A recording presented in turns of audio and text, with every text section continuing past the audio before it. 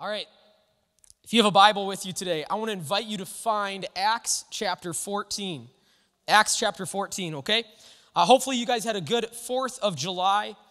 Summer is going by pretty fast. That's at least for me. How many of you guys would say your summer is going by fast? Yep. Like it always is way too fast. All right, my prayer though for us as a church is that this summer wouldn't go by so fast that we maybe miss something that God is trying to impress on us as a church or on us as individuals. Okay, it isn't bad to have things going on, to be taking vacations, to be running around, but let's make sure that we aren't moving at such a fast pace this summer that we can't hear God's voice. Okay? Because here's the thing, like if you're moving at a fast pace now this summer, more than likely when the fall hits, it's not going to slow down, it's going to speed up. All right, so let's just kind of make sure that we're living our lives in a way where we are ready to just hear from God and that God can speak to us. We can hear it. We can slow down. We can love people that are around us. We aren't going so fast that we can't do that. So we're here this morning. Let's make the most of this time.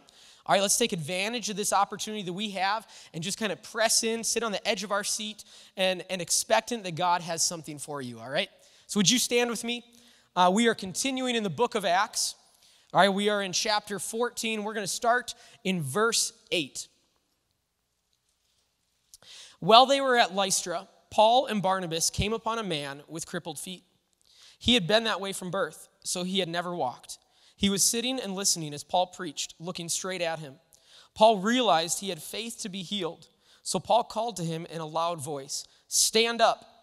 And the man jumped to his feet and started walking. When the crowd saw what Paul had done, they shouted in their local dialect, "These men are gods in human form." They decided that Barnabas was the Greek god Zeus and that Paul was Hermes, since he was the chief speaker. Now the temple of Zeus was located just outside the town. So the priests of the temple and the crowd brought bulls and wreaths of flowers to the town gates, and they prepared to offer sacrifices to the apostles. But when the apostles Barnabas and Paul heard what was happening, they tore their clothing in dismay and ran out among the people, shouting, "Friends, why are you doing this? We are merely human beings, just like you. We have come to bring you the good news that you should turn from these worthless things and turn to the living God, who made heaven and earth, the sea, and everything in them. In the past, he permitted all the nations to go their own ways, but he never left them without evidence of himself and his goodness. For instance, he sends you rain and good crops and gives you food and joyful hearts."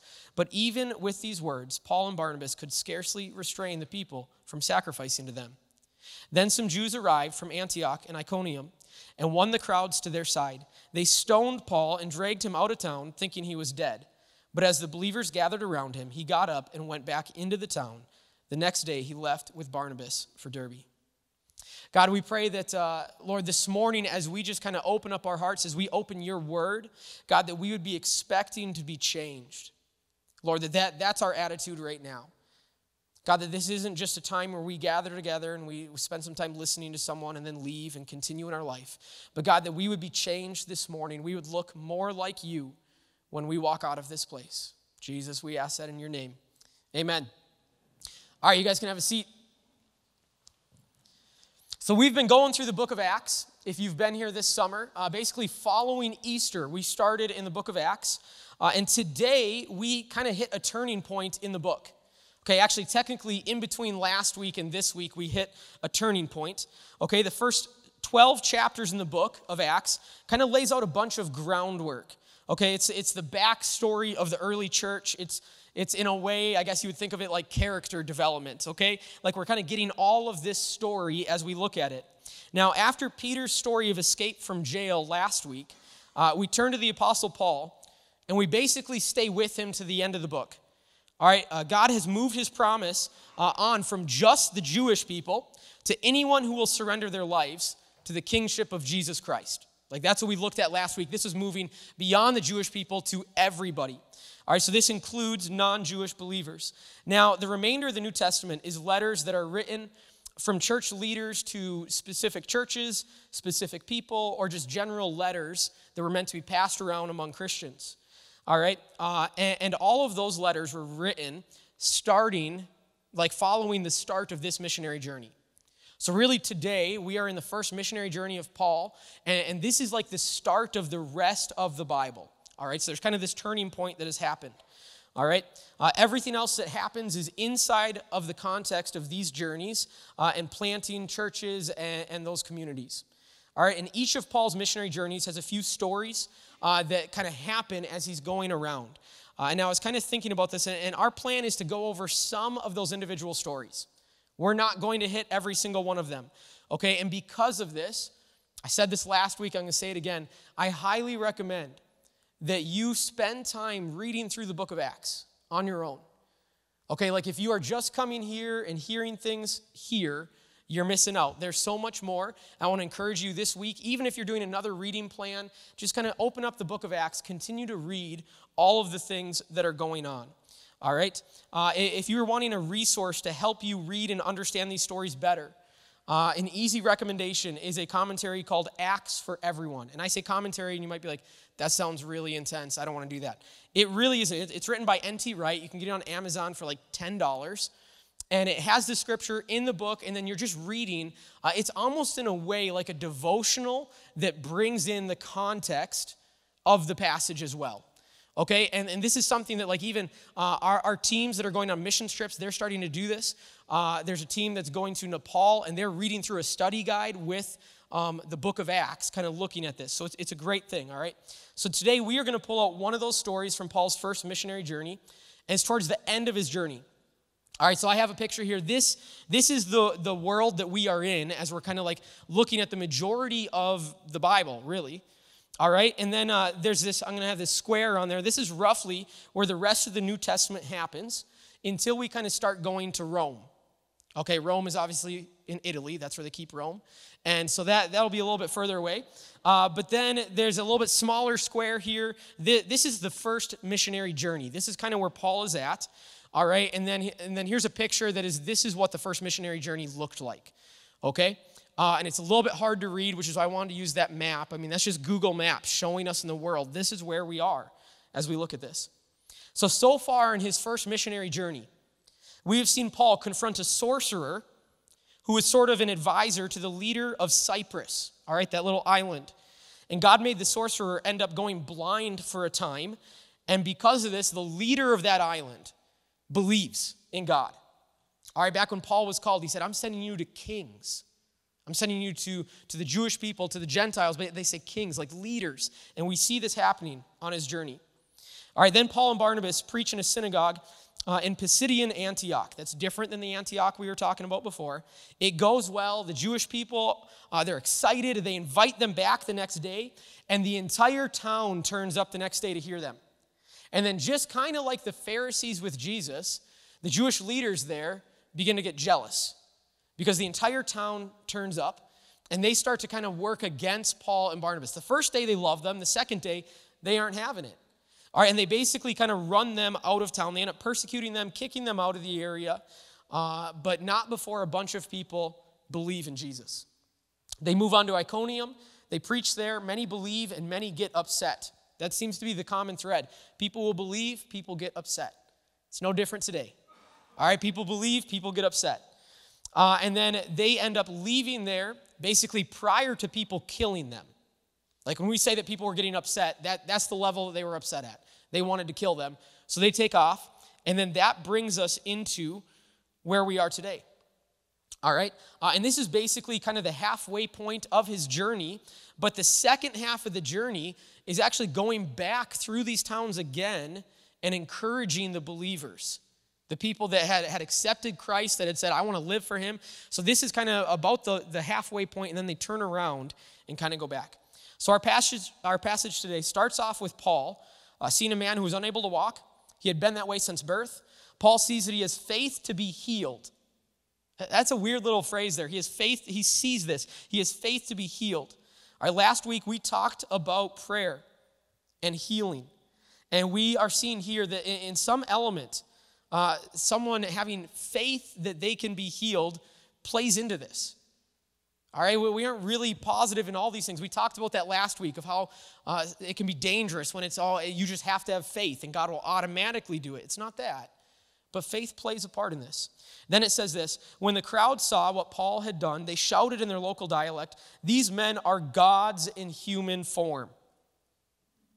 All right, now there's this internal desire in all humans, all right, in you and in me, that where we want to be praised. We want to be admired and respected. Like, it is just part of who we are. Like, you feel better when this happens, okay? It pumps us up, and we feel noticed and we feel appreciated. How many of you guys are there? How many of you guys maybe know love languages? Anybody like words of affirmation? You're like, that's me. I need someone encouraging me. Absolutely. All right, like this is a big deal for us as humans. Mark Twain, he had this quote. He said, "I can live for 2 months on a good compliment." You ever find yourself doing that? Someone just really encourages you, says something specific about you, and you just keep thinking about it. You're like, oh, that was so nice. That was so good. Like, I had someone write me a letter once, and I hung on to that. When I was having bad days, I would pull that letter out and be like, okay. You know, like it was a good thing. Now think about the last few months for Paul and Barnabas on this missionary journey. Okay, they sacrifice everything to travel and share the good news about Jesus. They give up everything to go on the road. And pretty much everywhere they went, they had opposition, people getting mad, people wanting to hurt them, and actually even kill them. Like, this has been the last few months. Okay, put yourself in their shoes. You've sacrificed everything. You've given everything. You've sold your house here, and you've moved your family across the world to serve people, and they hate you because of it. All right, like, this is kind of what's going on in their life. So to go somewhere new here and have people actually like you, not just like you, but to bestow basically the greatest compliment you could ever give. These men are gods in human form. Right? Like, seriously, that's just way up there. Like, you are a god. Like, maybe this is just me. I'm like, that is crazy to sit there and have that compliment, to actually think that they are gods. Now, I think a lot of people in this moment, including myself, you would just be like, oh, no, you're too kind. And we'd kind of laugh it off, and we'd be like, no, that's not me. No, that's fine. But we actually don't want them to stop saying the nice things that they're saying. You know what I mean? So we kind of, oh, no, it's fine. And we just kind of, we don't really come against that, all right? And it's this false humility where you really like what they're saying. You don't want them to stop, but you feel like you have to say something against it, all right? But they didn't want to take anything from God. They didn't want any of the glory, any of the honor that was due to God to be given to them. Like, remember, the message that they're preaching is that Jesus was God in human form. Like, the compliment they were just giving is actually the message they're trying to send out about someone else. And at the end of the story last week, Peter escapes from jail. And Herod doesn't want to deal with it anymore, so he leaves. He goes to Caesarea, and he is conducting business there. And during this business, Herod gets up, he makes a speech. And at the end of it, the people love it. And they say, oh, this isn't the voice of a man, it's a voice of God. And he sits there and just kind of takes that praise. And in that moment, an angel of the Lord comes and kills him. And that's the end of his life. Right? Like, so we just got done seeing this. And now all of a sudden this is happening to them. And so there are pretty big things at stake here, apparently, when people start to praise us for something that wasn't us, but was actually God. All right? And the people start to gather all sorts of things. They thought Paul was Hermes because he's the one talking, so he's a messenger, and Barnabas is Zeus. I don't know if he's just really big and buff or what. And in response to Paul and Barnabas, they tear their clothes, all right, which is a sign of distress and like mourning and despair. Okay, like that doesn't make sense to us because I am pretty sure I am not strong enough to tear any of the clothing that I own. Like that's just, I don't know if it's just made better nowadays or what, but this idea of like, no, this is terrible, I'm going to tear my clothes, that doesn't really register with us. All right, but have you ever done something for God and then received praise for it? Like, think about this. Have you ever done something and someone comes up and says something? Okay, maybe you were really generous and you gave a lot to something. All right, or maybe you used some talent that you have for God and people began to praise you. Oh, you did such a great job on the worship team today. That was so amazing. Worship was great because of you. Oh, Pastor, that was a great message. I know, here's the thing. I think we say that because we want to encourage people and we don't know what to say, right?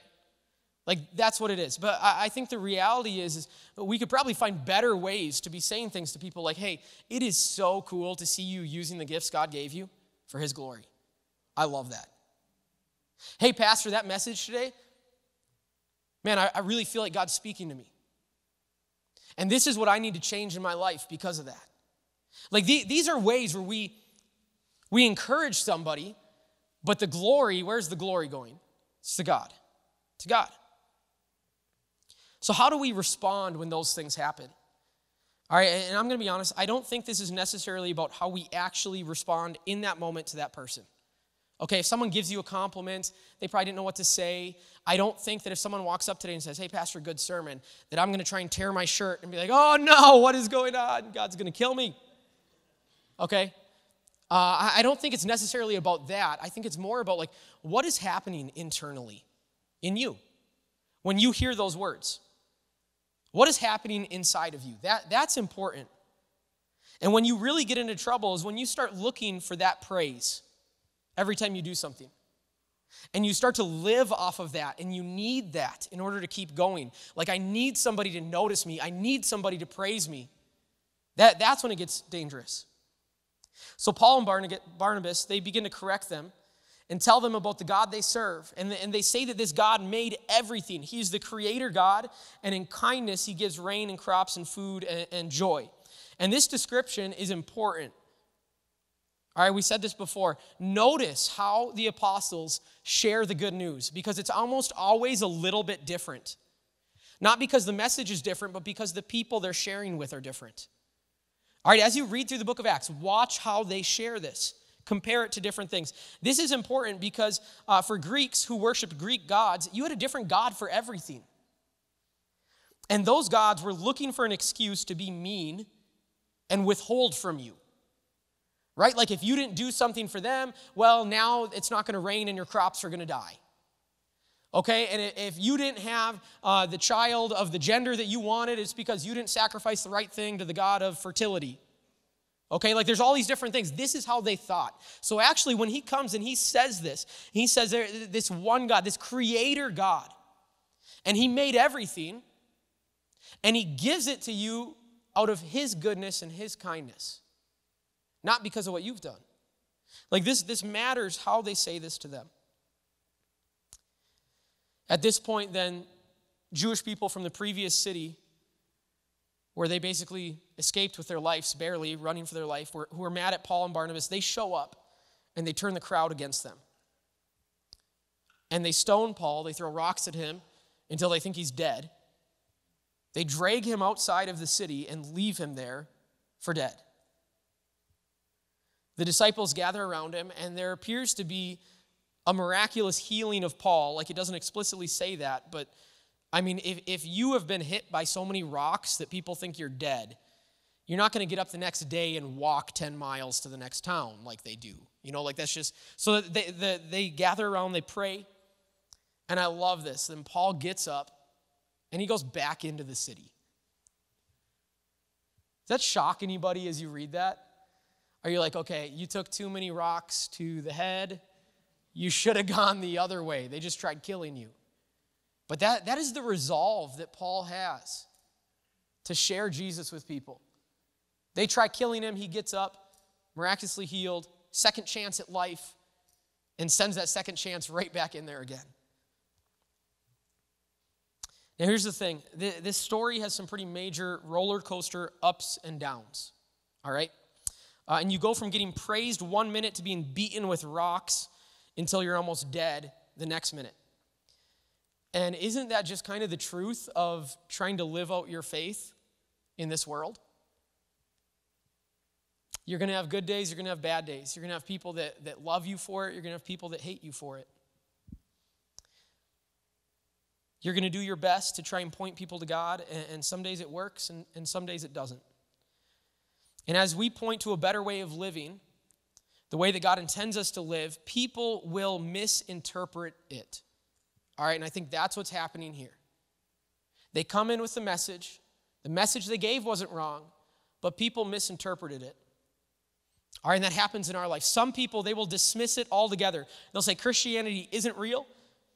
God isn't real. Jesus isn't real. Doesn't matter. It's a bunch of fairy tales. Okay, that's kind of like the one side. They're coming and just dismissing it. And the other side, they might start taking it too far and adding their own things into it. Okay, like they might be like, yes, I love this message that you gave me. God created me and he loves me. And you're like, yes, you got it. So he must love every single thing I choose to do, especially if what I choose to do makes me happy, because he must want me happy. Okay, now you've started adding things to this. And people do this. They will misinterpret the message that we have. All right? Almost everything in Christianity can be taken too far in an extreme on either side. There's so many things like that. All right, there's something that's called the prosperity gospel. And it's all about health, wealth, and happiness. Okay, and that's one side. You have the other side, there's something kind of called the poverty gospel, which is like you can't own anything. You can't have anything. Okay, and it's kind of these two extremes. All right, and the prosperity gospel is like God wants you to live your best life and have as much stuff as you can. And the more stuff you have, the more blessed you are, which means God loves you that much more, okay? And I went, when I was in college, down to a church in Rochester. And I played guitar at this church. There was a friend was leading worship there, and she got a group of us together. She's like, hey, they're paying us to come down and lead worship for this service. It's a church plant. Will you come? And then she told me how much they were paying, and I'm like, all right, that sounds, I mean, it was a stupid amount of money to play an instrument. All right, we'll just put it that way. And I was like, all right, that sounds great. And we go down to this church, and I didn't know anything about this church beforehand. And the church was meeting in this super nice conference room at a ritzy hotel, okay? And we got paid a lot of money to come and play. And it didn't take long to figure out that things were a little off at this church, all right? And they talked about how their goal was to reach doctors and affluent people in the community, which in Rochester, I mean, there's a lot. Like, that was their goal. That's who they wanted to reach. Okay, and they had a guest speaker that day. And I'll tell you what, I have never been so close in my life to going on stage and drop kicking a pastor. It was awful. It was awful. And I'm sitting there, and you're listening to this, and they're going on, and they're grabbing this scripture and this scripture, and the way they were talking about it, it made complete sense with that scripture. Torn out of context. And, it was bad. And I remember I was sitting in like the second row, because we were waiting to go back up and play at the end, and my head was down in my hands, and I kid you not, I was borderline like hyperventilating as I'm listening to this guy speak.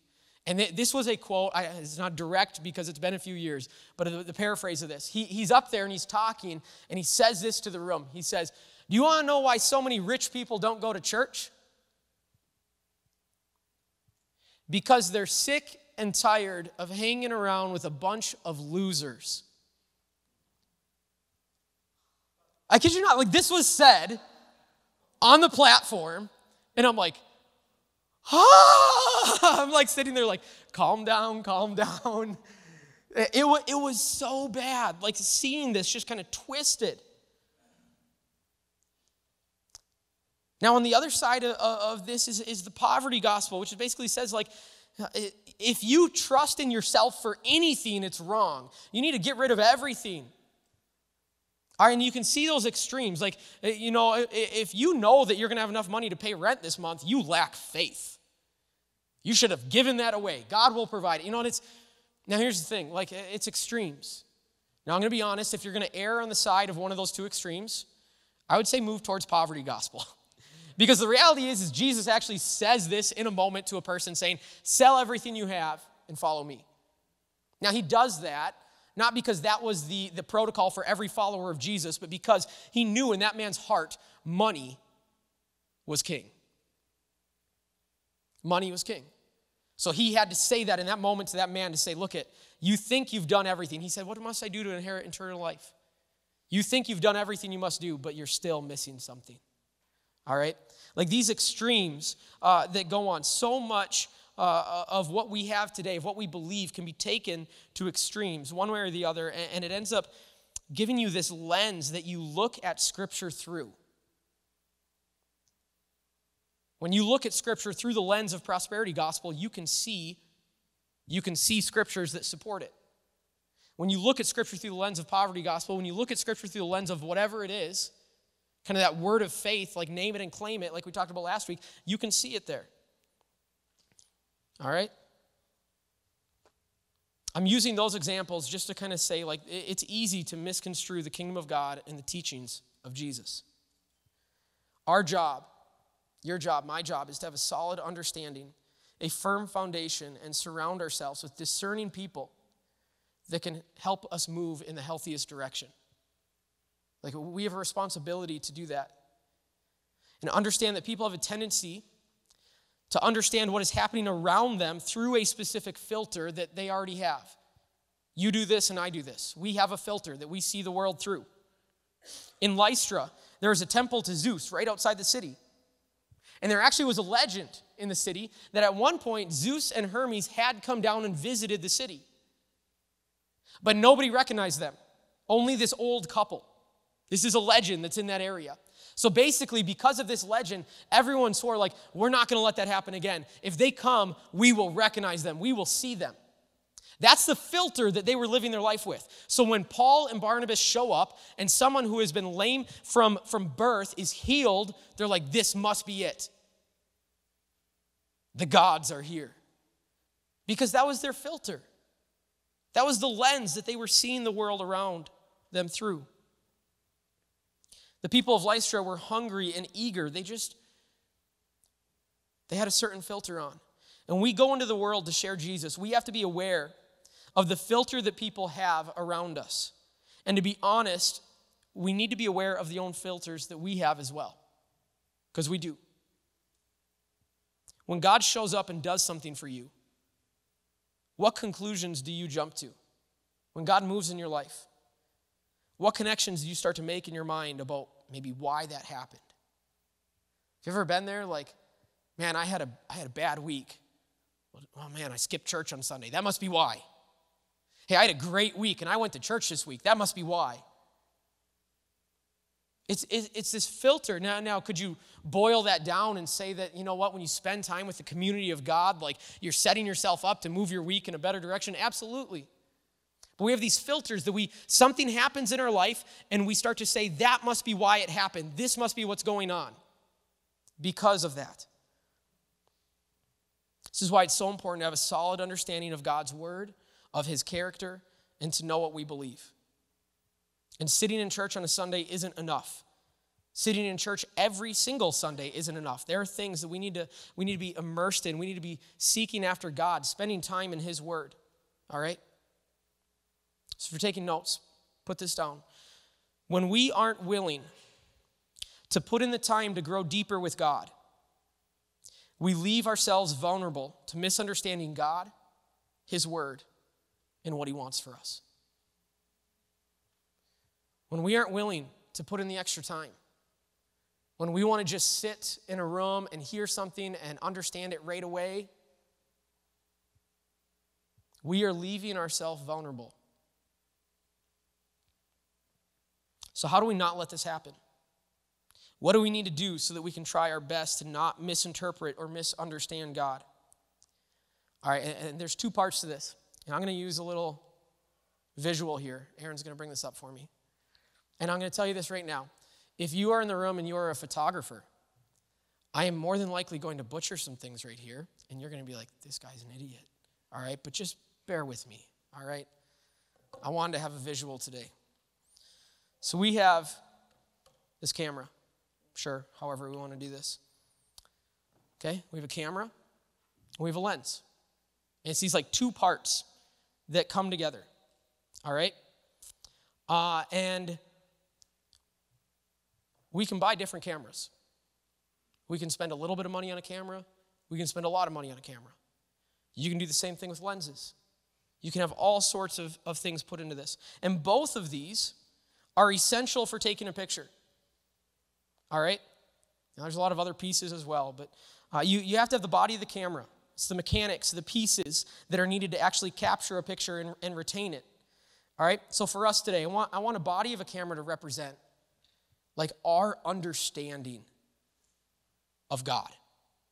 Like the basic foundation that we have. And maybe that foundation consists of today. Maybe it's your first time here and you're like, I don't really have much of one. Maybe your foundation is years and years, but have you been like truly pressing in and learning and growing with God? Like this is the body of the camera. All right? And there can be all different types. And some of us in the room, we need to realize like the body of our camera, our understanding of God is basically the equivalent of a disposable camera. We have not put in the time. We have not spent time seeking after God and learning more about him and digging into his word. We have a very shallow understanding of things. And then we have the lens. And the lens is what you have to look through in order to see what it is you're looking at. And the lens for us is all sorts of different things. And every person has a different lens. All right? And the things that make up my lens or my filter that I view the world through. My gender, my ethnicity, my age, my childhood, my upbringing, my past experiences, the time period that I'm living in the world events that are happening around me, all of these combine together to create that filter, that lens that I'm viewing things through. And I can't change that. I have a lens. You have a lens. You can't, the goal here is not to get rid of it. You can't. What I can do is be aware of all of those filters. I can be aware of the lens that I'm looking through. When you go to take a picture, if you're not aware of what type of lens you have, you might end up with a really bad picture. The people in Lystra had a filter that they viewed the miraculous healing through. And that filter, that lens, brought them to Hermes and Zeus. And Paul knew that they had that filter. So when he was sharing the gospel with them, he was sharing it in a way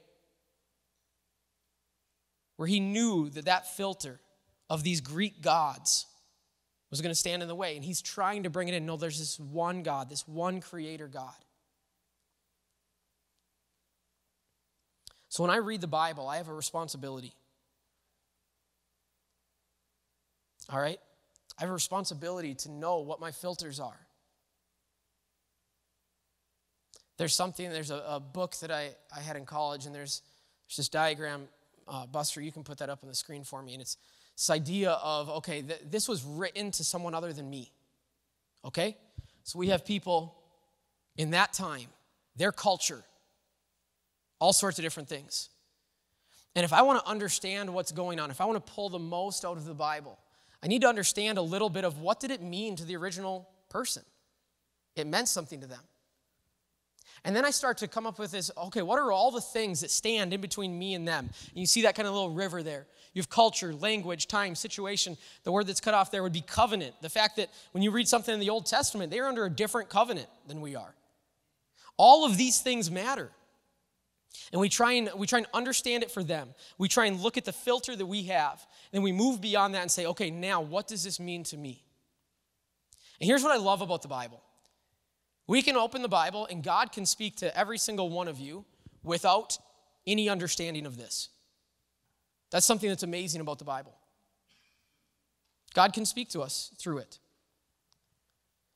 But I'm telling you right now, you will reach a plateau. And you leave yourself vulnerable to beliefs that maybe we shouldn't be holding.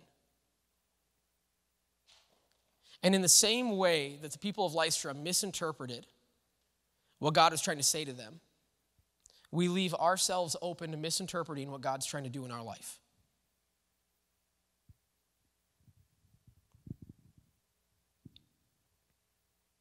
I've seen a lot of people walk away from God because they were misinterpreting things. They say, I'm done with God, I'm done with church. And when you start to dig into it with them, they rarely are actually done with God. They're done with what their understanding of God is, of what they think is going on. And usually when you can sit down and have a conversation and try and correct some of these things, it leaves them in a much healthier place.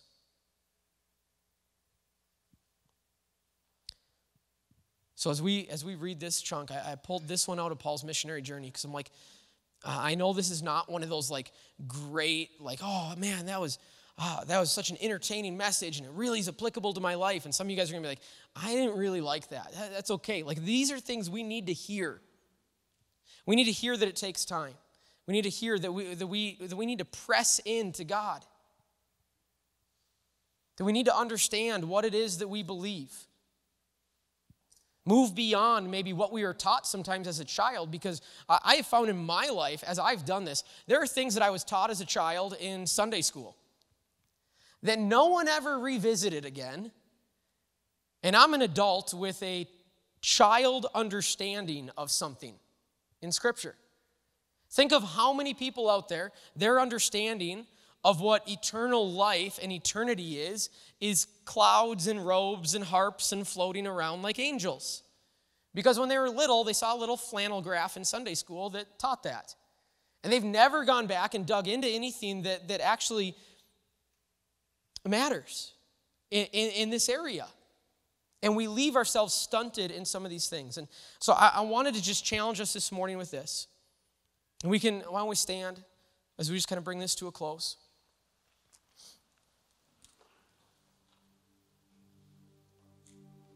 Where is your understanding at?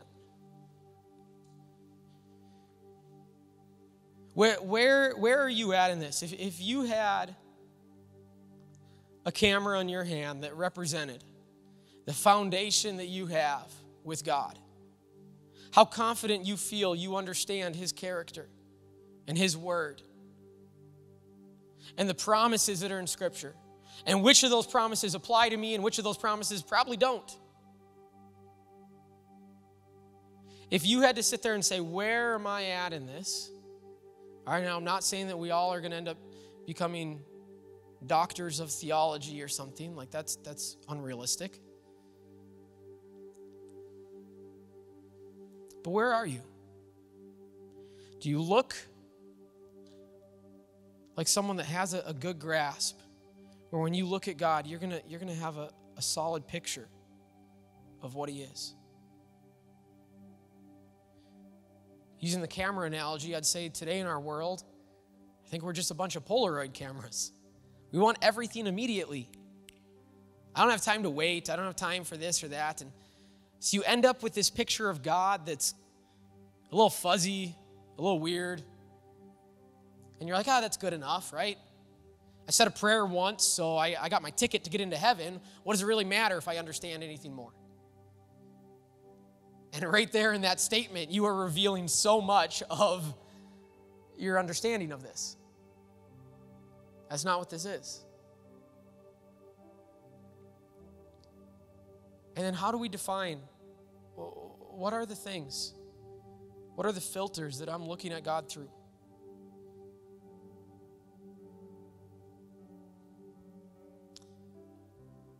This is important.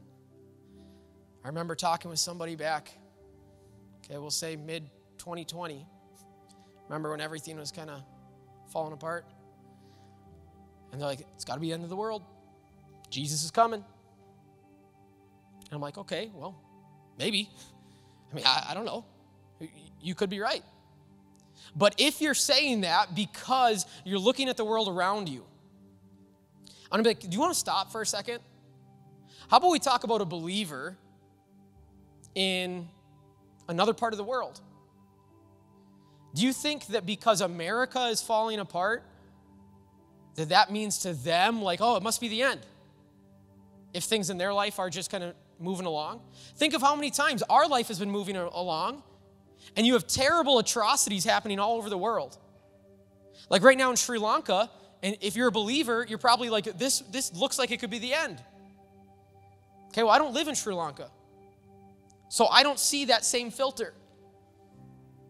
How many of these filters are we allowing to just kind of cloud our view of God and really shape the way that we are following Him?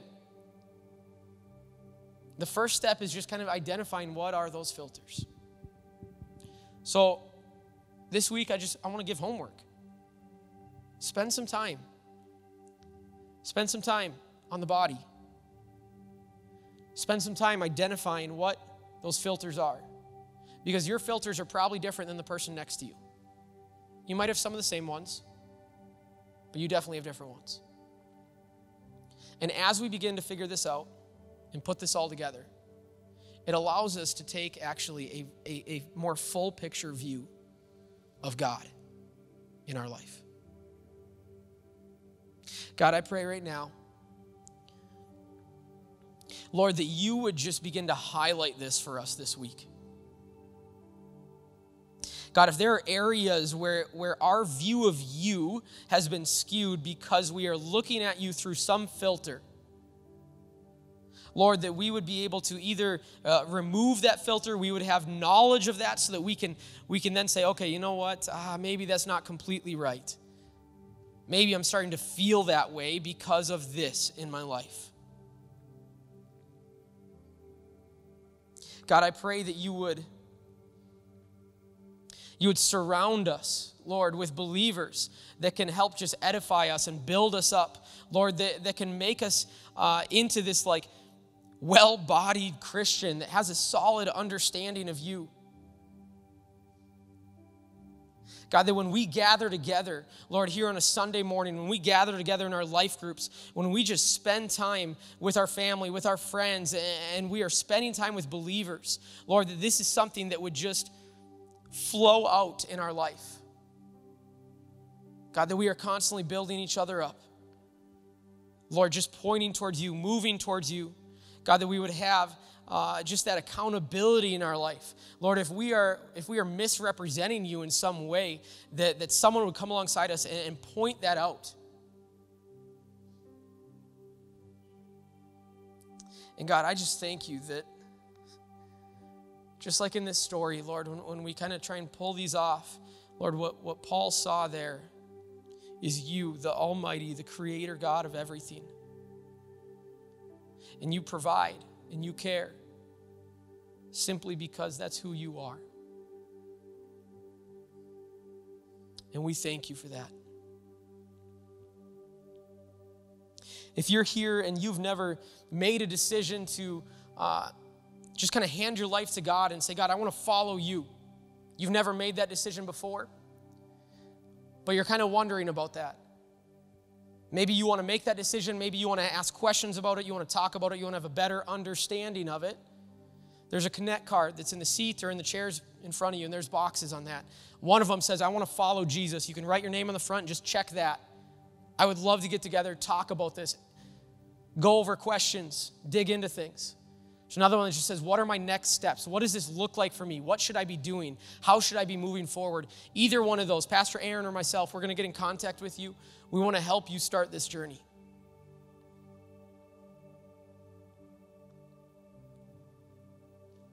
God, we thank you for just this unconditional love that you have for us. Lord, we pray that as we go about our week, God, that we would be able to bring you to people in a way that it wouldn't be misinterpreted, it wouldn't be misunderstood. But God, instead, they would just see you for who you are. Give us the right words, give us the right actions, give us the right motives in all of this, Lord. We ask this in your name. Amen.